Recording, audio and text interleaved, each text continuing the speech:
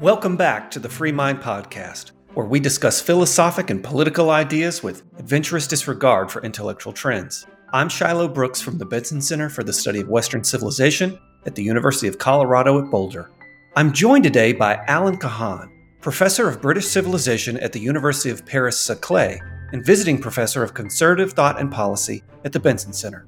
Alan is author of Aristocratic Liberalism, Mind versus Money, The War Between Intellectuals and Capitalism, and Tocqueville, Democracy, and Religion.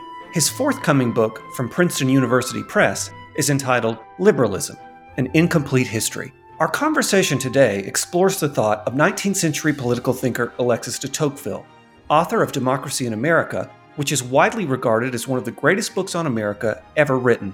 We discuss why Tocqueville wrote Democracy in America, why the book is still worth reading today, and what Tocqueville thought about race, religion, and the prospect of American decline. Alan Kahan, welcome to the Free Mind Podcast. Well, thank you very much, Shiloh. It's a pleasure to be here. You know, I've been wanting to get you on this podcast for a long time. For people who don't know, I recruited Alan to the Benson Center by way of stalking him and reading his work and talking to his friends and trying to get him to come be a visiting scholar here. And the reason I wanted Alan to come is because Alan is one of the world's experts on what is to me one of the most intriguing political theorists in my view, but he's many things, of the 19th century, and that is Alexis de Tocqueville. And so I wanted to get Alan on today to talk about Alexis de Tocqueville, talk about some of the features of his work, why he endures, why he's worth reading. Let me start with this question, Alan. For folks out there who have never heard the name Alexis de Tocqueville, or maybe they heard it when they were in high school or college, but it's been 25 years, can you say, who was Alexis de Tocqueville? Well, to start with, he was a Frenchman, as you may have gathered from the name, even if you've only heard it for the first time now. And he's a Frenchman who's probably most famous for writing the best book ever written about the United States of America, named Democracy in America, which in some ways is peculiar because it actually isn't a book about the United States of America. It's a book about democracy, which Tocqueville defined as a situation of equality of conditions is the usual way it's translated. But in fact, what it really means, we all have equal status. When you wake up in the morning and you go out on the street, you think that every person you meet that day is basically you're equal. And we think that's normal. But for most of human history, Tocqueville points out, that was not normal. You had superiors, you had inferiors, you had very few equals. And because he wrote this book, which is in fact a wonderful book about America, as well as being a wonderful book about democracy, he has helped Americans to understand America, foreigners to understand America, and everyone to understand democracy. That's probably the reason why he's known today throughout the world. He also wrote another masterpiece about the origin of the French Revolution, which in some ways is the same book. One of his friends suggested to him when he was trying to figure out what to call this book, that the real title ought to be Democracy in France, but that he couldn't use that because he needed to get the word revolution in the title or else nobody would buy the book. So instead it's called The Old Regime and the Revolution. So he's got these two books, Democracy in America and The Old Regime. And I think for the purposes of our conversation today, we'll focus on Democracy in America, although it's certainly possible, conceivable, and desirable that I would have you back on to talk about The Old Regime at some point in the future. You know, I remember reading Democracy in America in graduate school, and the professor said something like, it's among the most frequently quoted books on both the left and the right. In other words, everybody seems to want to own Tocqueville. And Tocqueville seems conscious in Democracy in America that he doesn't want anyone to own him. And so I'm curious, why do you think that Tocqueville has played or has had such an influence on American political thought? What is that sort of enduring dimension, feature of his book that makes it relevant even today on the left and on the right? You know, everybody wants to claim him. Why is that? Well, you know, everybody wants to have God on their side. And when it comes to political theory, Tocqueville's pretty close to the divine.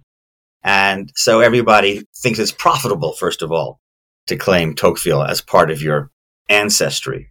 And sometimes he's been seen predominantly as a left-wing figure. Sometimes he's been seen predominantly as a right-wing figure. This has been true ever since the book was first published. The first half of it was published in 1835. And he had reviewers both in France and then when the book was almost immediately translated in England and in the United States, who said, oh, he's a great conservative. Oh, he's actually a radical. He's on the left. And there's something in the book for everyone.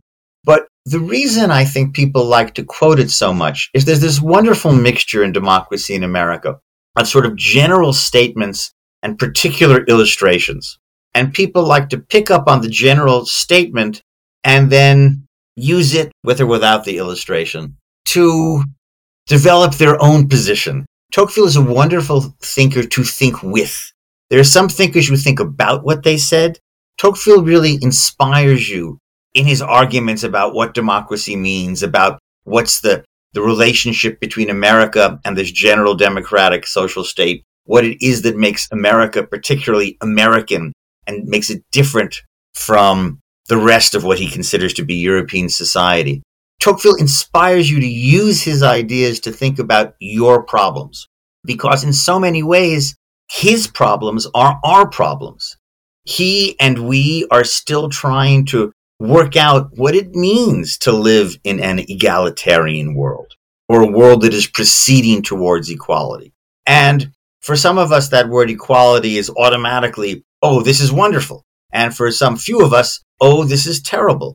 For Tocqueville, and this is why he can appeal to both the left and the right, equality in and of itself can be either wonderful or terrible. That is to say, we can have an egalitarian society in which we're all equally free, or an egalitarian society in which we are all equally slaves. And the primary purpose of Democracy in America is to encourage us and to give us some hints in a practical and theoretical sense as to how we can make sure we get the right answer here. That we end up with a society that is democratic and free rather than democratic and servile. And thinking about our world in these terms, many people have found profitable and enlightening, and it gives you something to struggle for and means with which to struggle. You're talking now about the primary purpose of Democracy in America, and for folks who haven't read the book, can you just tell us a little bit about, okay, so Tocqueville is a Frenchman. He comes to America. He does this extraordinary cultural, political, anthropological, spiritual study of America and produces 2 volumes. Can you tell us a little bit of the story of why did Tocqueville come to America? What did he do when he was here? And just give us the basics of the 2 volumes before we get into them, what differentiates them and that sort of thing. So Tocqueville was a young man from a very aristocratic family. Unlike most noble families in France, he had an ancestor who fought with William the Conqueror to take England in 1066. His family had supported the king against the revolutionaries during the French Revolution and was very strongly legitimist, as that political grouping was known. Tocqueville, young man, goes to law school, gets a law degree, becomes a sort of assistant prosecuting attorney in Versailles, outside Paris, and then the restored monarchy is overthrown in 1830, and unlike all his friends, or almost all his friends, and certainly unlike all his relations, Tocqueville doesn't quit public life. Instead, he takes the oath to the new king and discovers that nobody will talk to him in his usual circle, and he really needs to go away. And he and a friend he'd made at the prosecutor's office, a gentleman named Gustave de Beaumont, who was in a very similar position, decide they need to go very far away.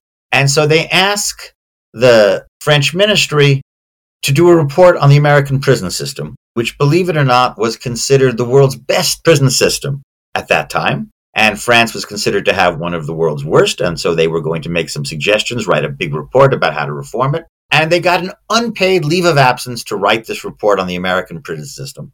And they got on a boat. Now, at this point, Tocqueville can read English, but he can barely speak it. He spends the entire 6-week voyage talking to all the Americans on the ship, trying to improve his English, which he does with a good deal of success. A famous 19th century French critic said about Tocqueville that he began to think before he knew anything. And one of the great disputes within Tocqueville's scholarship is how much did his trip to America actually influence Tocqueville? For many people, he came with a whole bunch of preconceived notions and never changed them. I think, however, the majority of Tocqueville scholars would now agree in saying that's not the truth. He certainly had thought deeply about democracy and about the United States before he got on board that boat, but he was surprised by many things about the United States. And he spent a little over a year traveling, not quite all over America. He did not make it to the Deep South. He was intending to spend 6 months there when, for reasons no one has ever been able to figure out, he was recalled by the French government and told, get back home as soon as possible. So he lands in New York. He spends a lot of time in New England. He travels in the Midwest to what is then the complete wilderness of Michigan and Wisconsin, takes a boat down the Mississippi River, spends several hours talking on the steamboat with Sam Houston, gets to New Orleans, and at that point he gets his summons to come back home. But he certainly spent a very profitable time. And for those who've occasionally criticized him for never having actually visited the South, he did spend over a month in Maryland. And Maryland at that time, unlike today, was very much a southern state. And he visited a Maryland plantation. He spent a lot of time in Baltimore, as well as the well-known time that he spent in New England. He met a lot of famous people. He met John Quincy Adams, the former president of the United States. He spent time with the president of Harvard, with a lot of the New England intelligentsia. He was deeply impressed by William Ellery Channing, who was known as the Pope of Unitarianism at the time. In fact, he was deeply impressed by Unitarianism in general, about which he'd never heard a thing before he came to the United States. He goes to the wilderness. One of the things that he was most looking forward to when he arrives in the United States is meeting Native Americans. He's the cousin of Chateaubriand, who is a French writer who wrote a sort of romantic novel about a Native American romance. And Tocqueville's rather disappointed when his first sight of a Native American is someone who's lying dead drunk in the road outside of Albany, New York. But when he gets further west, he meets Native Americans who are still independent and free and has lots of conversations with them. He finds them fascinating. And in general, he finds America fascinating. And it's not just for the period of time he spends in the United States. He makes a lot of American friends, and he keeps up a very heavy correspondence with those Americans throughout his life. And so he extraordinary that he meets Sam Houston, by the way. You've mentioned that to me before. I'm a Texan. I delight, frankly, in a picture of Tocqueville and Sam Houston on a boat. I mean, it's just wonderful. But he talks to people. He looks at the social state, the way politics, culture, religion, these sorts of things take place in America. And then he composes this book, Democracy in America, which is in 2 volumes. And from my point of view, the first volume and the second volume are different in a way in terms of approach and content and maybe even aim and purpose. They're complementary. It's not to say that they're not. But can you give us some account of what the first volume is? What does it contain? Broadly speaking, what is the second volume and what does it contain and how is it different from the first and also an elaboration of the first? So what Tocqueville says, and I'm inclined to take his word about this, is that his first volume was drawing forth all the political consequences of democracy in America. And the second volume was drawing forth all the consequences in terms of mores, culture, and these broader kinds of subjects. And so he sees them as different in perspective, but complementary. They're all about democracy as well as about America. There is, as you may be aware, a considerable controversy too in the Tocqueville scholarship about, are these 2 books really the different or are they really the same? And I confess I'm a lumper rather than a splitter. I see him as taking the rock and turning it from side to side and looking at the different facets of democracy and of America.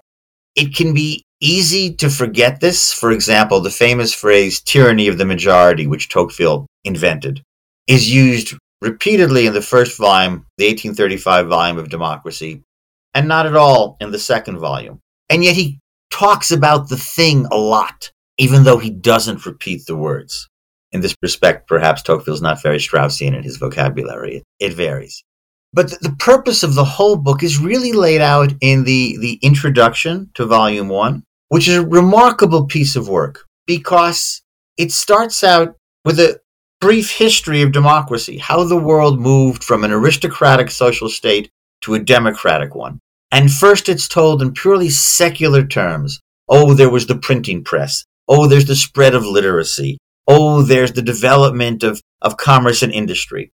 And then it's retold in really religious language. This is the plan of providence.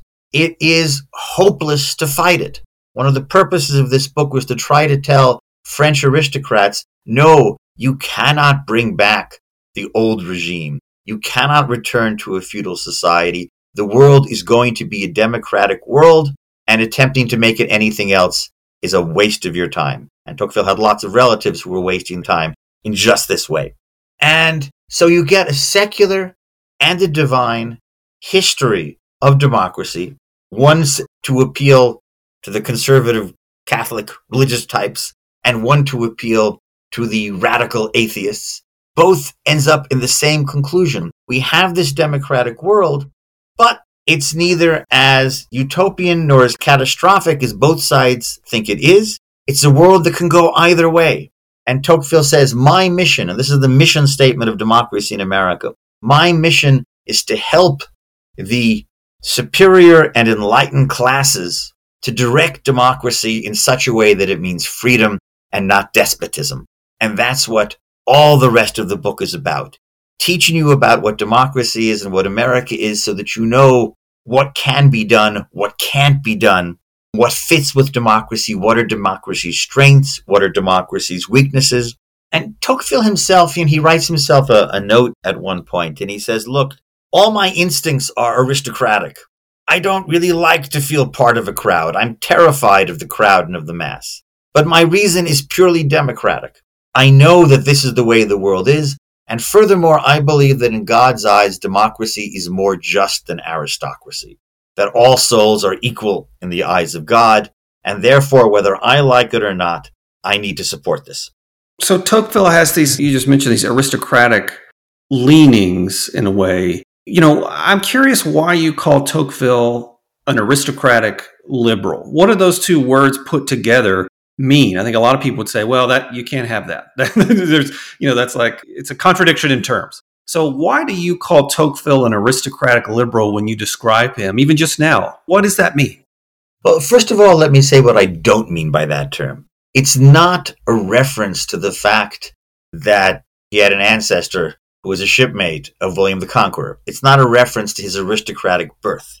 He's not the only aristocratic liberal. I include in that category people like John Stuart Mill, who was as middle class as you come, at least in terms of his social origins. What makes Tocqueville, first of all, aristocratic here is he really does not think much of the middle class. One of the things that you see repeatedly in Democracy in America is his denunciation of the materialism of democratic societies in general, of the middle class in particular, and since in America is a country dominated by its middle class, American materialism. This is a criticism that many European visitors have had of the United States. And Tocqueville thinks, first of all, that it's natural to democratic societies. When you don't have an inherited status, the Duke, whether he has money or doesn't have money, he's still the Duke. Well, we're not Dukes. We're just, Mr. Brooks. And so the only way that's left to distinguish ourselves in many respects from others is through money. And when you've made your own money, and this goes back to Plato's Republic, you care about it. But for Tocqueville, it's very important that this not be the only thing that you care about. He does not condemn this materialism. There's no point. It's natural in a democratic society, but it needs to have something else. And that something else is a fundamentally aristocratic and elitist ethos. Now, when most people hear those words today, aristocratic and elitist, they think, blech, right? These are bad things. That's not what Tocqueville has in mind.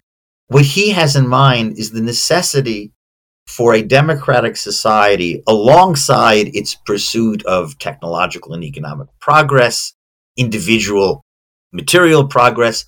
Alongside that, there needs to be a quest for a moral greatness, moral grandeur is the word he uses, both on the part of the society and on the part of individuals. And one of the things he points out is to say, look, if you're looking to have a moral greatness of the kind they had in the days of the Knights of the Round Table and chivalry and aristocratic societies, You're never going to find that in a democratic society. But there is a democratic moral greatness that is possible.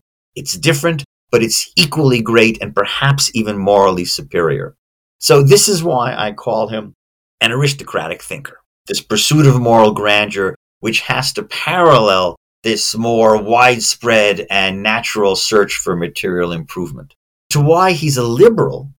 Well, he's a liberal because Tocqueville's real God is freedom. And for him, the only way for us to have moral grandeur is in the context of a free society. If you don't live in a free society, it is going to be very hard, in fact, nearly impossible for you to have the kind of moral development, character development that he thinks people need to seek, both as an individual and as a member of society. And so that for him, freedom is necessary to make great human beings. Indeed, one of the things that he faults too many governments of his time, and it would apply equally to ours, one of the things he faults governments for thinking about is they think about what things they can do with people, what great, wonderful accomplishments they can make with human beings, as opposed to thinking about, well, how do I help contribute to the creation of great human beings? And for Tocqueville, that's the point. That's what you want to organize your society to be able to do, to encourage moral grandeur. And that's a real possible thing for him in America, in democratic societies. But it's also possible to have democratic societies which are full of petty, money-grubbing individuals who are very concerned to obey the law, but who have no interest whatsoever in any form of greatness. I want to just pursue this moral grandeur theme for just one more second, because I'm curious if I too am drawn to Tocqueville for this very reason, the moral grandeur aspect of his thought. It's also why I'm drawn to Nietzsche in an odd way. But I'm interested in, when you look out at America today, when our listeners look out at America today, it's not clear to me that anybody would say that the United States is a land of moral grandeur, that it's made good on Tocqueville's hope or promise to, that democracy can in some way ennoble man. I mean, you certainly see this in Democracy in America. The kind of the American citizen is, in a certain sense, an ennobled citizen. But I just wonder, when you look out there today and you look through the Tocqueville goggles and you ask yourself this question about American democracy and its cultivation of moral grandeur, what do you see?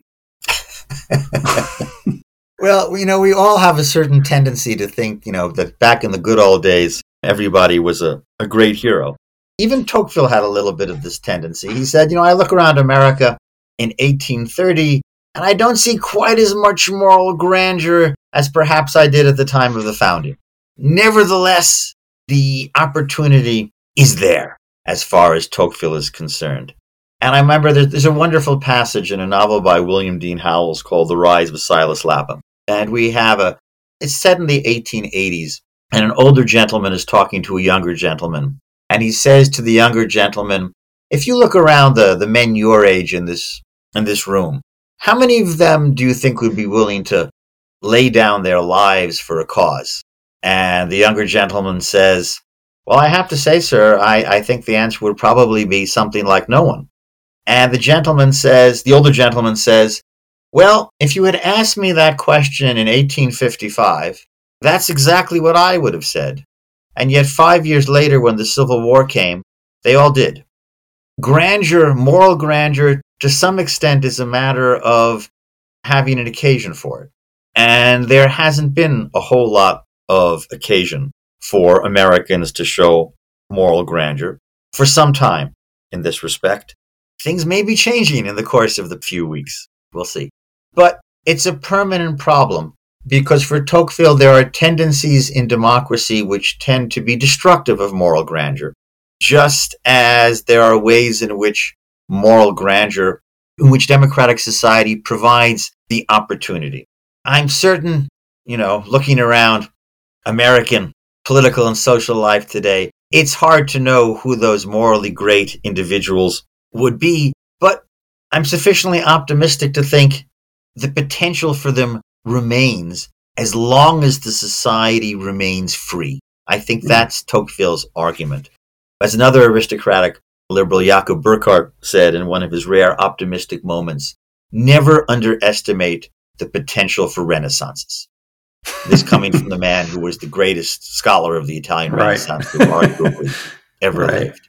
Right. And I think that's true of moral renaissances as well as other kinds of renaissances. We have a certain kind of tendency, for good reason, to think of our society as being in many respects intellectually, morally, politically, and economically a corrupt one. But that doesn't mean that there's no capacity in it for a renaissance and hope for such a renaissance, as long as at least a certain amount of freedom is preserved. And so in that sense, even though Tocqueville himself by the end of his life is completely pessimistic about the prospects for freedom, not in America, but in France, which is the country he cared about most. Even though he's pessimistic about freedom in France because of a series of events, which we can talk about perhaps, he still maintains the potential for optimism in the future. In some ways, it's a Manichaean view. We have this permanent struggle within democratic society between tendencies towards freedom and tendencies towards slavery, and in which we're all called on to, take our stand on the right side. And so you could find plenty of reasons for pessimism. You usually can in human events. But there are enough reasons left for optimism that I don't think Tocqueville would tell us to despair. Well, let's drill down a little bit more deeply into some of these themes of democracy in America since we're headed in that direction. I mean, when I teach this book, first of all, this book is always just a delight to teach. But, there are parts of it that I think the students always think are sort of the highlights. I mean, the Puritan origins of America, the students are always puzzled by. The New England township, especially out here in the West in Colorado, students are like, what the heck is a New England township? The part of the book about slavery and race in America is one that students are always interested in.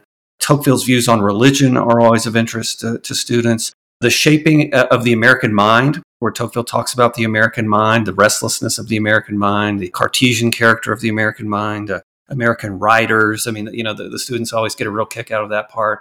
And then they also seem to me to be made solemn in a way, or they're quieted by the end of the book where Tocqueville talks about his hopes and fears for democracy. He talks about soft despotism and us being in chains, but freeing ourselves long enough to go vote and then returning to our chains again. And this is kind of a worst case scenario for democracy. So I want to turn to some of these themes. And of course, we can't get to all of them in the time that remains, but why don't we start with one that is a sort of perennial question, both for students and for America as a whole. And that is Tocqueville's views on the problem of slavery and race. There's a beautiful section in Volume 1 where Tocqueville talks about the current condition and future of the African race in America, also the Native Americans and their condition and nature.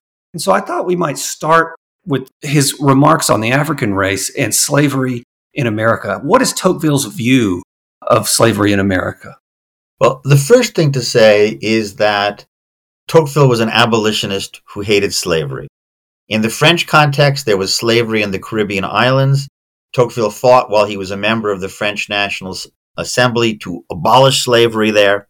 In the United States, his position was a little bit more complicated and really quite interesting. He says, look, the immediate total abolition of slavery poses much more of a problem in America than it does in the Caribbean.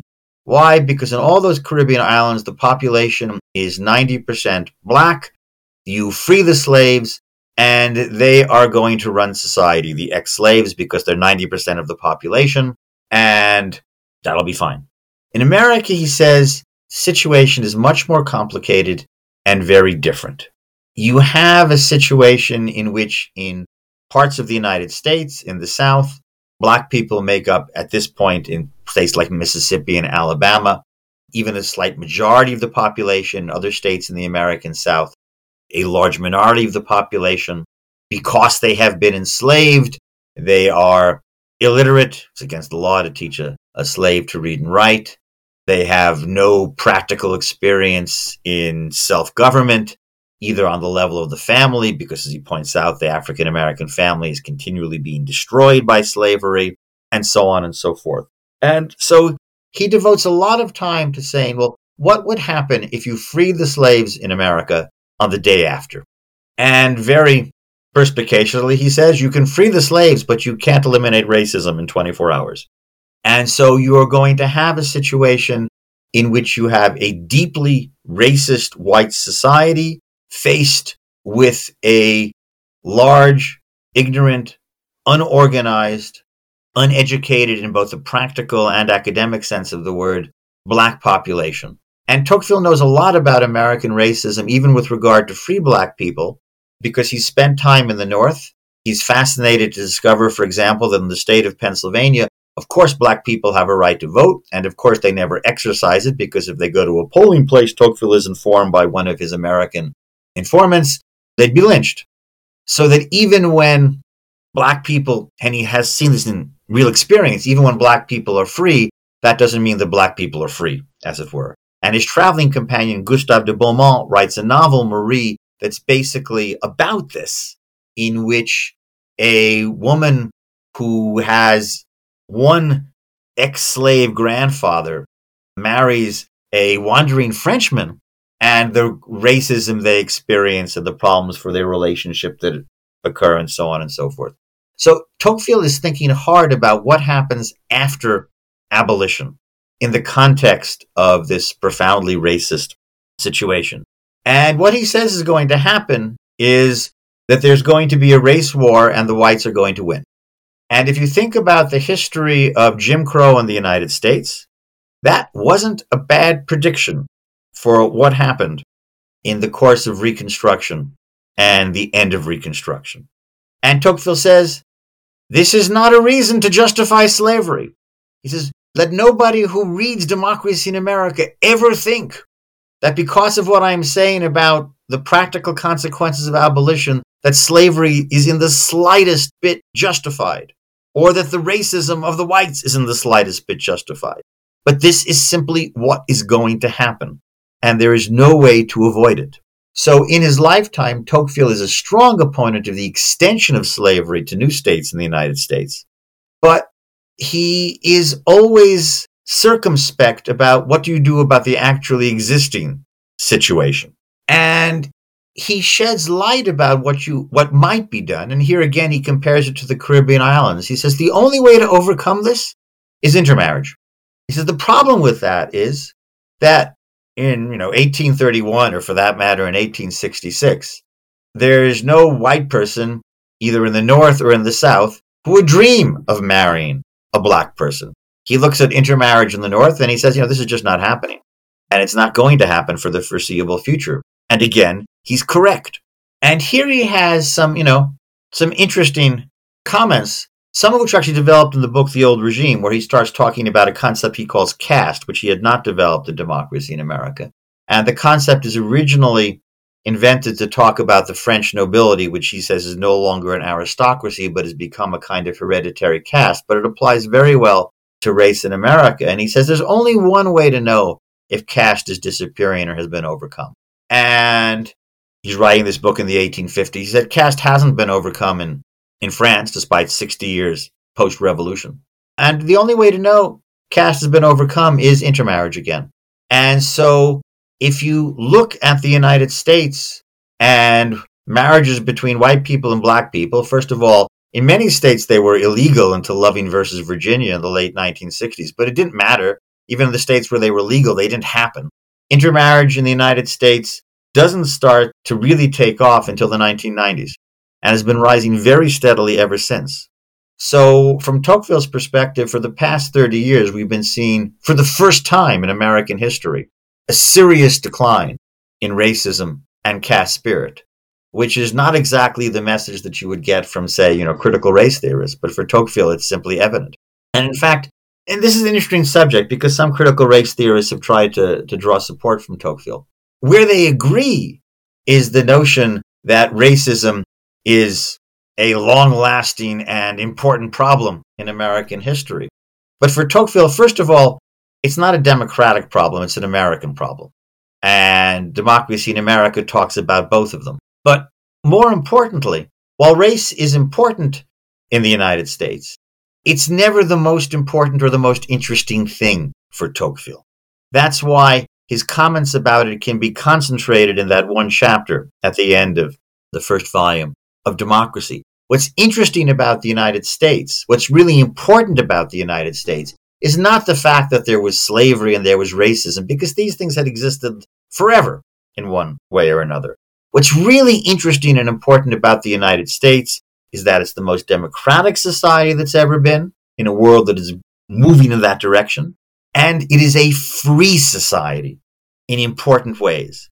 And it's American freedom and American democracy that strike him as the really interesting and important things about the United States, even though along the way he's going to be perhaps the most brilliant analyst of American racism that's ever written.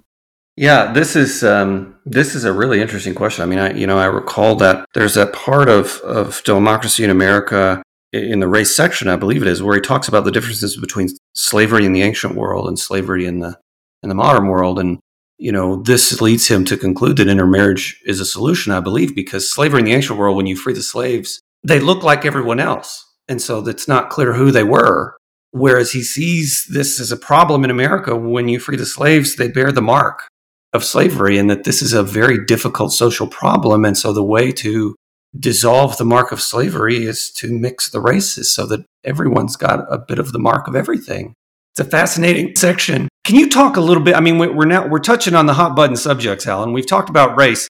What the heck? Let's talk about religion too. Let's really just get, stir the pot. So we've got Tocqueville's attitude on race in America. What is his view of religion in America? What is unique about the way religion and American democracy interface with each other? Because he seems to think Christianity plays a crucial role in conditioning the moral and maybe even the political life of Americans. So why does Tocqueville see Christianity as a kind of, special ingredient in the American soup that makes the whole thing taste good? Well, think of it this way. In a democratic world, we're all equal. We can even extend this in the 21st century, to men and women, all possible gender combinations, white people, black people, brown people, and so on. There's one exception to that general equality. You are not God's equal. God is different, fundamentally different. And for that very reason, God is crucial in democratic society as sort of the ultimate example of diversity and the ultimate other who nevertheless exists in a direct relationship with every human being and provides resources for each of us and for the society as a whole to counter essentially all of the bad tendencies of democracy. Now, one of the things that I like to stress is Tocqueville always thinks on two parallel tracks, as ways of getting where he wants to go. There's always a secular way and a religious way. So you want to prevent people from being dominated by the soft or harsh despotism of the majority because we're all just isolated individuals in this egalitarian society. Well, the secular way is we form civil associations, one of the classic themes in Tocqueville. And those associations can perform some of the functions in terms of preserving our freedom that aristocrats once performed in a feudal society. Well, we have secular civil associations on the one hand, and on the other hand, we have religion, which performs a lot of the same assumptions, that takes us out of ourselves, that makes us think about different kinds of things, that gives us different kinds of resources, that shows us, among other things, that materialism should not be all of human life, and so on. And Tocqueville comes to America, which he perceives as being the most religiously practicing country in the Western world. People often say today, America is a much more Christian country than any place in Europe. Well, this is just as true for Tocqueville coming in 1830. He's astonished, the fact that everybody's in church on Sundays. And he looks, to try to figure out, how come religion served this function in the United States when it clearly has not served this function in France?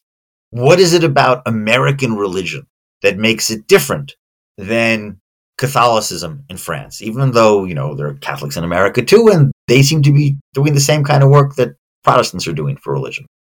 And the answer for Tocqueville is the Americans have separated church and state. And this is utterly crucial.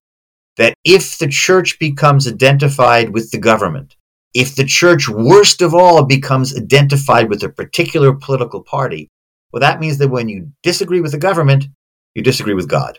When you vote against the other party, you're voting against God. And it means that the opposition is by definition atheists, as it were. And that when they get control of the government, they are going to be the enemies of religion and consider themselves such. And in France, this is what's happening in the 19th century, and indeed for the first half of the 20th century. We have the Catholics on one side, and we have those secular, irreligious types on the other side. And between the two of them, freedom gets destroyed. Because the only way you can have a consensus about freedom for Tocqueville is if you can bring together these religious and secular elements, and the only way you can do that is by separating church and state. The metaphor I like to use is that Tocqueville's ideal of the relationship between is, think about adjoining houses that share a wall, and they have separate entrances. And when you go into the religious house, you put aside your secular allegiances, and when you go into the secular house, you put aside your religion. But the wall is very thin, so that you can hear what's going on. And that way, when the secular society or the religious society is going off track, they can hear what's going on and provide a certain kind of influence. For example, democratic secular society encouraging the democratization of Christianity, and Christianity encouraging the moralization of democratic society. And that's what's supposed to be going on. And for Tocqueville, really is going on in the United States. And he's trying to persuade basically his conservative French Catholic friends that, freedom is not the enemy of religion. And he's trying to persuade his radical left French friends that, it's not your enemy either. Religion is not your enemy. God can be your friend. God can be the friend of freedom. That may not sound like a very radical proposition now, but it's still a very tough proposition to get across in France. And has become increasingly a tough proposition to get across in the United States. And here I think Tocqueville would see, indeed, a decay from the situation in his own time. Now, one of the curious things here is he talking specifically about Christianity? Or is he talking about religion in general? Or even substitutes for religion? Because there are times in the book where he talks about everything from poetry to science to patriotism as being able to provide some of the checking and balancing functions that religion does in terms of materialism, despotism, and so on. But he comes back to saying, no, religion does a better job than any of those secular things in these respects. And that the right kind of Christianity does it better than anybody else. Now, the right kind of Christianity doesn't actually exist. He kind of makes it up. Tocqueville personally is not a Christian. He's a deist in his own beliefs. There's some controversy about the last 3 months of his life, but we can leave that aside. And he does not endorse any particular variety of Christianity, although he comes pretty close to saying that, if he was an American, he'd be a Unitarian. Although he's not quite certain that Unitarianism has enough lower class appeal. But he thinks that for well-educated people, Unitarianism may be the way to go.